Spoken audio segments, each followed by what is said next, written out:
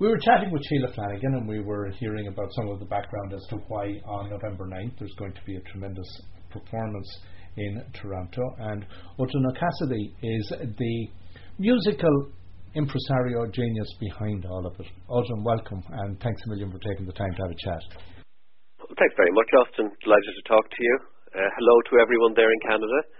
We're looking forward to seeing you all for this great concert on the 9th of November, celebrating Canada's birthday, 150th birthday, and this is, in a sense, Ireland's contribution to that great occasion. So, Odhrán, prior to 2016, would you personally have had much awareness of the relationship, the historical bond between Ireland and Canada from the family?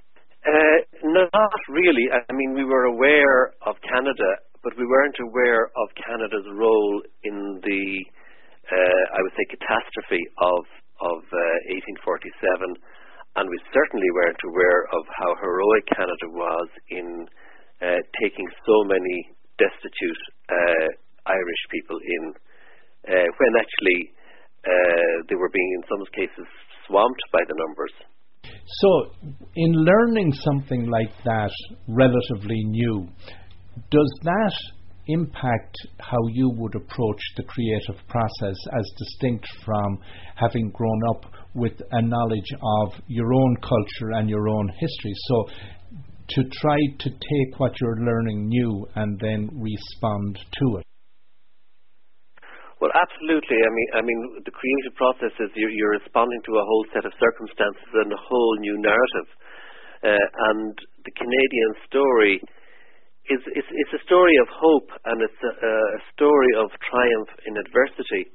And it is really a beacon for us, today with so many problems and so many issues to do with immigration and people being destitute. It really is a reminder to us how one should behave in those circumstances, and in effect, Canada has created the model. And as you became aware of the history and the story, particularly of Grosse Ile, Montreal, Toronto, and I know we're focusing on Toronto on the 9th of November, how did it touch you, and in what way would you say it inspired you? Well, I was always aware of the famine, but I hadn't been aware of the depths of the suffering. I hadn't been aware of how awful the crossings were in the coffin ships with phenomenal mortality rates. I hadn't been aware of that Canada was, in a sense, the main point of entry, and I wasn't aware of the vast numbers that travelled in 1847. For example, the population of Toronto almost doubled during 1847 with destitute Irish. And one of the people we'll be celebrating in the concert in St. James's on the 9th will be a man called George Robert Grasset, who was a young doctor and a brother of the Archbishop, Anglican Archbishop of Toronto, and he stepped up to the plate and volunteered to help the destitute Irish as he was a doctor. And in doing so, he knew he was in a sense, giving his life, because a month later he was dead. Mm-hmm. And when you put it in that context, in today's terms, it's like if 1 million people were to arrive in Dublin, or if there were 4 million, 5 million people to arrive in Toronto. It's beyond comprehension that a population could double in such a short period of time. To try to capture some of that in an artistic form, it's a tremendous challenge. Tremendous is the word. It's an extraordinary story, and it's full of heroism. It's full of incidents like people being put onto steamers and coming down river. You're talking about fever sheds. You're talking about orphans. You're talking about the Canadians who took in orphaned Irish and treated them very well. The whole concept of telling the children never to forget, ne jamais oublier, to never forget where they came from. And since you have a really strong narrative now between Irish and French Canadians in that tradition of the orphans being taken in and treated so well, and being encouraged to keep their family names. So, Odhrán, you mentioned the word narrative, and of course what you do is you take a narrative and you bring it to a musical story. The narrative in this case is very rich. Are you, excuse me, would you say that you're in some way constrained because it's such a rich narrative in what you can deliver in what would be a reasonably manageable period of time or within a reasonable number of pieces? Well, I wouldn't say constrained. I mean, you have to be selective, because you can't cover everything. But there's a wonderful story. I mean, if you think of Departure from Ireland, the catch call Death or Canada, people going onto boats. One particular girl that we're aware of, the Belle of Whitby, she was a young 17-year-old girl from Nina who travelled with her aunt and younger brother, lost her brother on the Keys, but still had to leave because to have stayed would have meant certain death.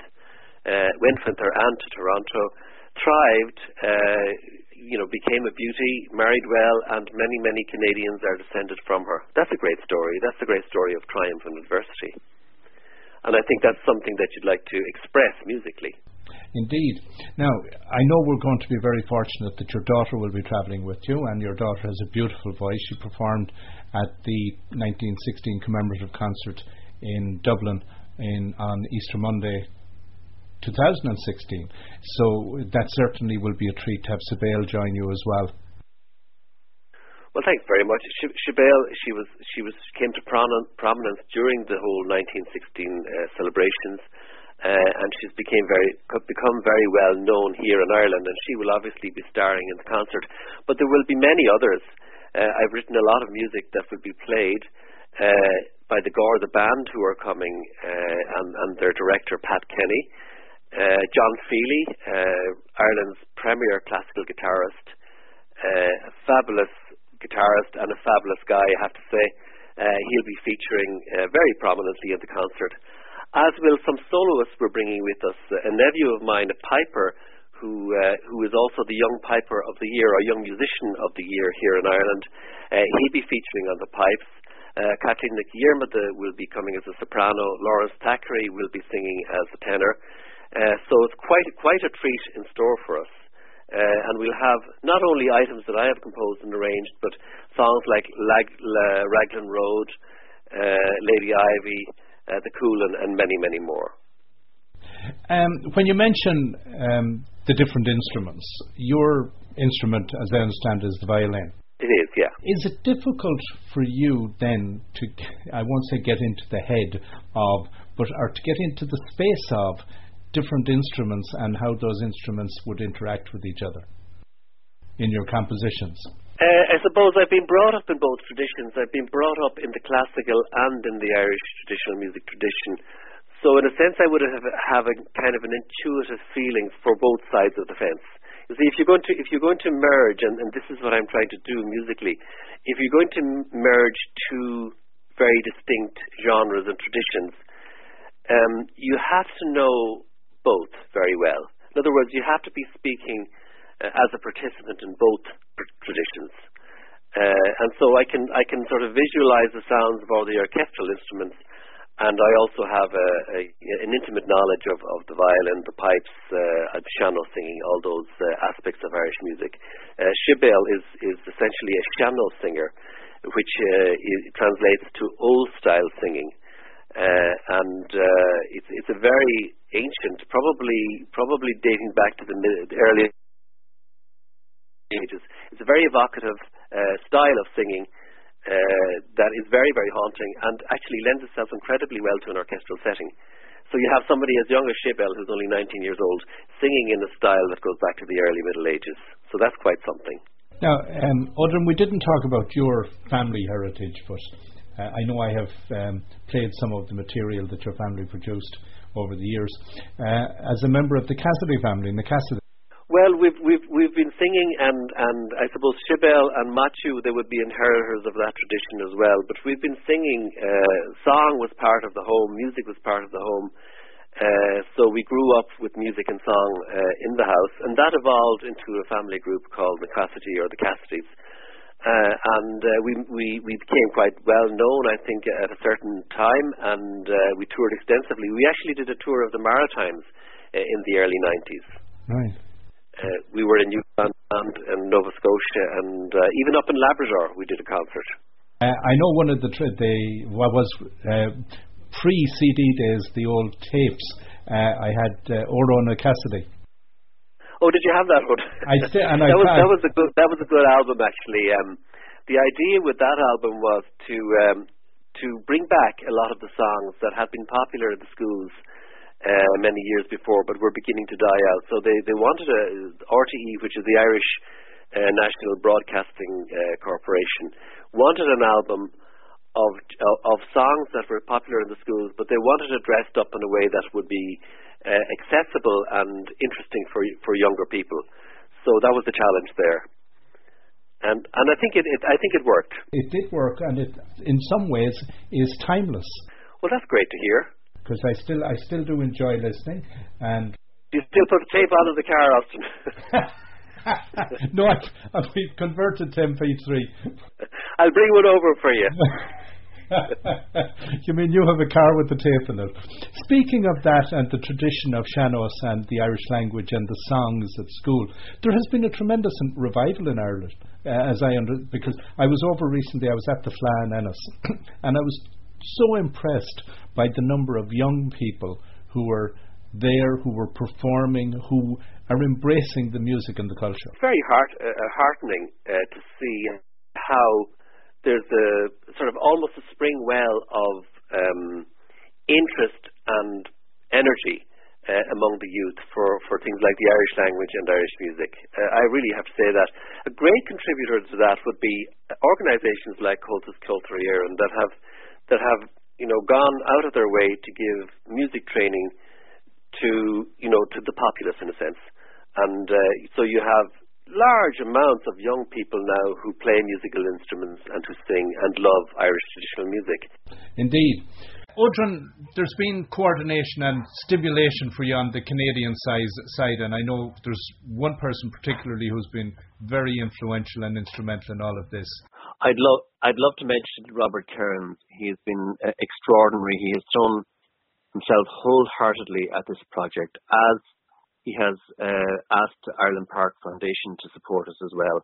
And really, he has worked tirelessly to make not only this concert in November happen for Canada's birthday, but also for the big event that will be happening next July for the Grasset Park, for the opening of Grasset Park. And, Robert, I think he loves Ireland and he loves Canada.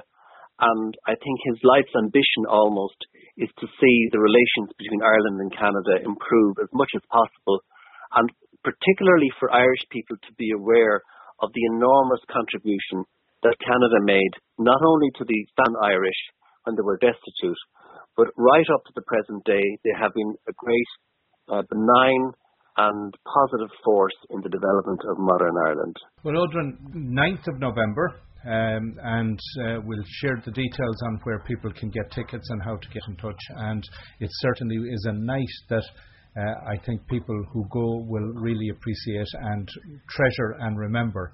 And I don't think I'll be able to make it, as I said, but I know at some stage in the future we'll get to connect. And Austin, I'd just like to mention one thing more, if I could. I'd like to mention Culture Ireland. They've been wonderful. They've supported us. They've helped us get out to Canada. And I really would like to thank them on air. Indeed, they are fantastic, and they really support Irish talent, sending them worldwide as a fantastic export. Hugely.